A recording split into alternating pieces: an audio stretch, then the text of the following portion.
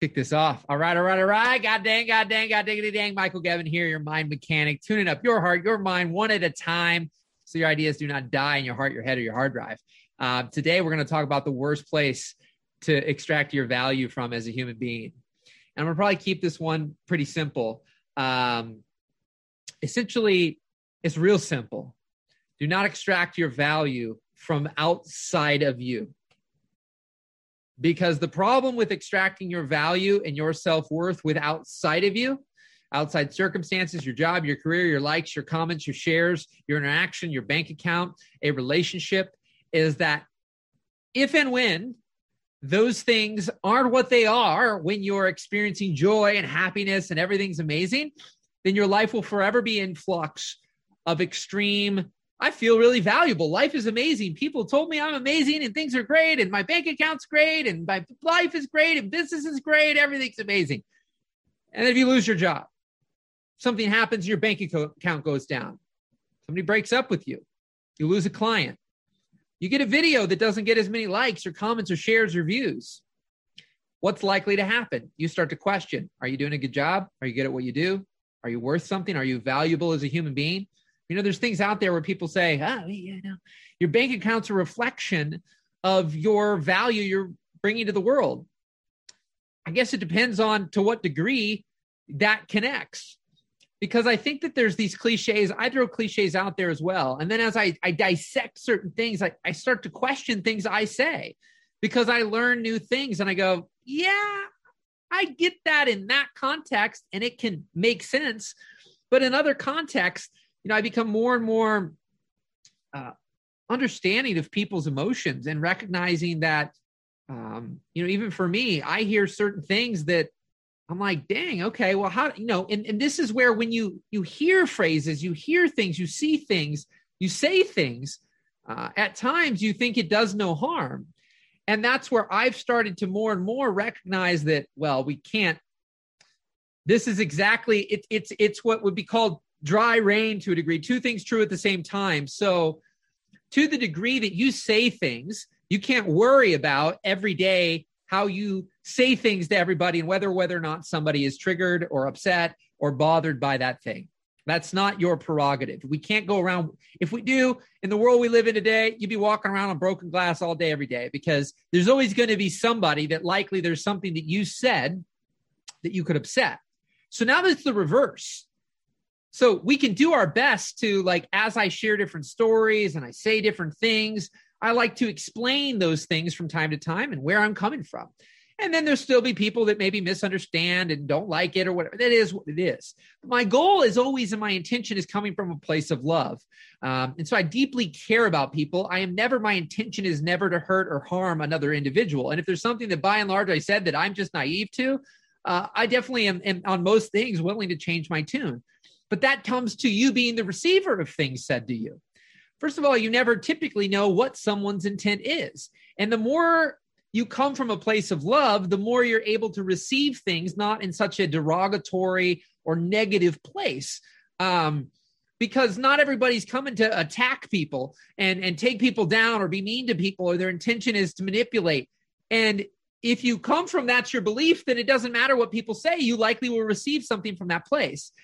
And so for me, that not extracting my value from the outside world and not being triggered as though everybody's out to get me has me go through life regardless of where my bank account is, regardless of what's happening. Now, there's human emotions. If something, if somebody really cares about, something happens to them, there's things where you're going to have a human emotion to it. I'm not saying walk around being a robot.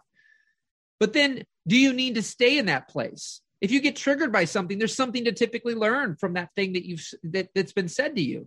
But the bottom line is that the more you can take responsibility for life and not allow your feelings to be dictated by the ebb and flow of your bank account or the ebb and flow of likes, comments, shares on videos, if you're sharing things, or whether or not somebody approves you by saying, when you put a proposal in for a job, they say yes to you. Someone saying no to you doesn't mean that what you're doing is wrong or bad or that you're not good enough, right? And so we have to look and have higher levels of discernment to the degree that we're not allowing our emotions to be a roller coaster with what's happening outside of us and looking for approval. And look, you're looking to a person who constantly seeks the approval of other people. Or the way I'm doing these videos, titling these videos, saying these videos, the length of the videos, what I look like, how I look, is my hair, like all these things that I constantly judged myself, and then also would be like, hey, what do you think of my background? What do you think of the shirt I wear now? What do you think of my hair? What do you think of my glasses? What do you think of the titles? Do you like the titles? Right? And I still do that from time to time. And I'm not saying don't ever seek feedback from other people. But to the degree that we are doing or not doing things based on the approval of others and whether or not we are a good person, whether or not people are constantly saying, that's great, you did a good job. A buddy of mine, because he knows what I stand for, sent me a video that was an interview with Snoop Dogg. And he was just in the Super Bowl yesterday. And he says, listen to the first minute. And in the first minute, person's like, oh my gosh, you're killing it. You're doing amazing. You've been around forever, da, da, da, da, da. And then he says, how have you done this? How have you stuck around for so long and transcended so many, ups and downs and difficulties and generations, da, da, da. And he's like, man, I rooted everything in fun. And I'm going to pull this up exactly because I don't want to misquote the exact quote, because I wrote it down and sent it to the person that sent it me. And I was like, Snoop drop dog, or Snoop mic drop dog, right? Like he goes, it was so fun. It ended up making me funds with a DS. So everything he's chosen to do was fun. And then I responded, when will the rest of the world catch up to hearing these extremely financially wealthy people say, have fun and you will have funds?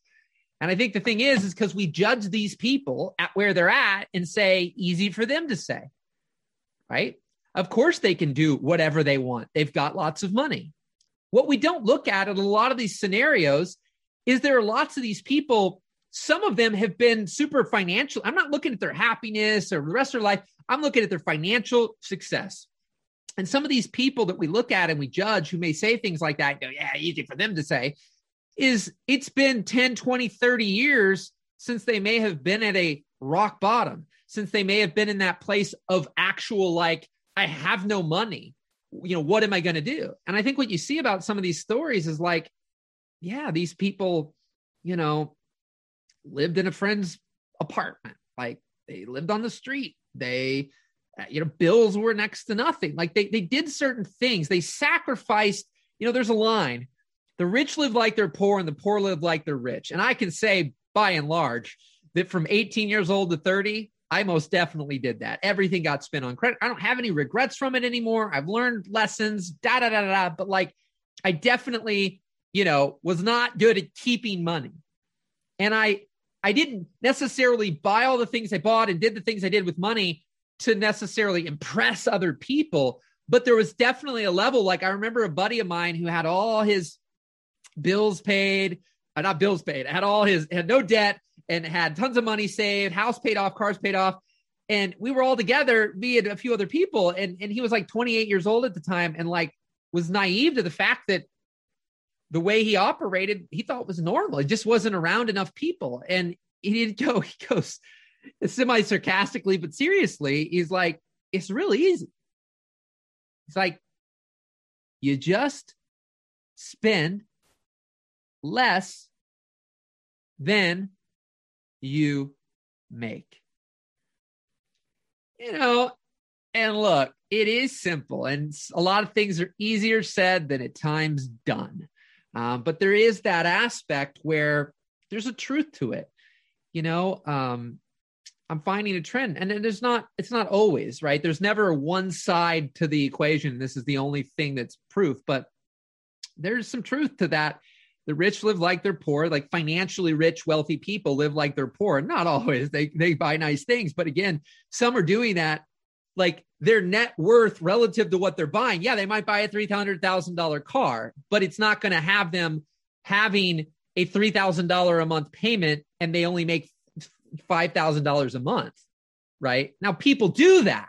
right? But it's more likely that somebody buys a Ferrari with a car payment that's $2,000 or $3,000 a month, and they're not even making $7,000 a month. It's like, I got this car, but I don't make that much money. I can barely pay the rest of my bills. You see that sometimes people have a super nice car and then everything else is junk because they can't afford it. I don't believe it's just because they don't want those things sometimes, but other times it's like, or vice versa. But, I've sat with that, and where that ties into the rest of this video, the fun part. I just think that that's a big thing, though, is having fun. And so many times that's where it ties back. Lost myself there for a second on that little tangent, but that aspect that at times through the seeking of approval, through likes, comments, shares, views, getting yeses on jobs, or what I see is people who start business, especially a lot of creatives, they're doing it for fun. They get a lot of people wanting to hire them from what they did for fun. And then all of a sudden there's a switch. Oh, because now I'm doing this professionally and getting paid to do this, I now need to do everything the clients say, be miserable. Well, at least they're paying me. And we go down all these paths that suck the juice and suck the life right out of what we were having fun doing. And so I see this all the time in entrepreneurship and self-employment. And it's something I keep saying to myself every day, because I can see where I've fallen into those things where I've gotten too analytical, too critical, too judgmental, and viewing things through a lens of like the right and wrong things, even with what I know. And I still find it because we get conditioned certain ways. We observe certain things. And there's a lot of the world that is conditioning, if you allow it, us to think certain ways, be certain ways, do certain things. Some people care more about the money than they do what they're doing. And then people who care more what they're doing than the money end up at times listening to these people who care more about the money. So they're doing certain things the other person not willing to, and it's just a mess. But we can't go wrong with having fun. I just think at times, sometimes on a financial aspect, the funds, as in that quote, might take a little longer to show up than if you do certain things where you don't care about having fun, you don't care about anything but simply making money. There are things that I know in my heart I can do today that may or may not be ethical, may or may not align with my values or anything else, but by God, I could go do in a heartbeat and make money. Short-term money, absolutely. But I'm not looking for the shortcut or the hack anymore, because I've done some of that. I wouldn't say unethical or out of integrity, but things that are just like, that's just doesn't feel right to me. And so for me, it's about the long game. And I know that I can look at my career and the times I had the most fun are by and large the times I had the most funds. And sometimes the catch up, not the mustard and ketchup, but the catch up, things catching up, sometimes take a little bit. So we got to do the things in the now to make money and pay the bills while doing our best to build a business and build a life, create a business, create a life our way. It's something that we're just having fun. And then we'll let the rest figure itself out. There's ways to figure it out, but I think at times when we're getting too analytical, too critical, and too judgmental, we just don't even take action because it just sucks. That's not what I'm about. You listening to me, I'm not about, I'm about, hell yeah, baby. Rock and roll, god diggity dang. Michael Gambit here, your mind mechanic. Tune it up. Your heart, your mind. One at a time so your ideas don't die in your heart, your head, or your hard drive. And I want you to have a blast while you're doing it. That means not having things die, but having things live, having things get out there and having fun. If you can't tell me doing these, I'm having fun. I have fun when I do this. I have fun when I coach people, interact, interview, coach, interact, interview. I just have fun as much as I can and eliminate, delegate, or collaborate with people to the things that I don't have fun with. Keeps me moving forward a lot more consistently than when I'm trying to do too much that's too analytical, too critical, too judgmental, too much outside of having fun. Rock and roll, my friend, your daily jumpstart. Keep rocking, keep rolling. We'll talk soon. Bye-bye.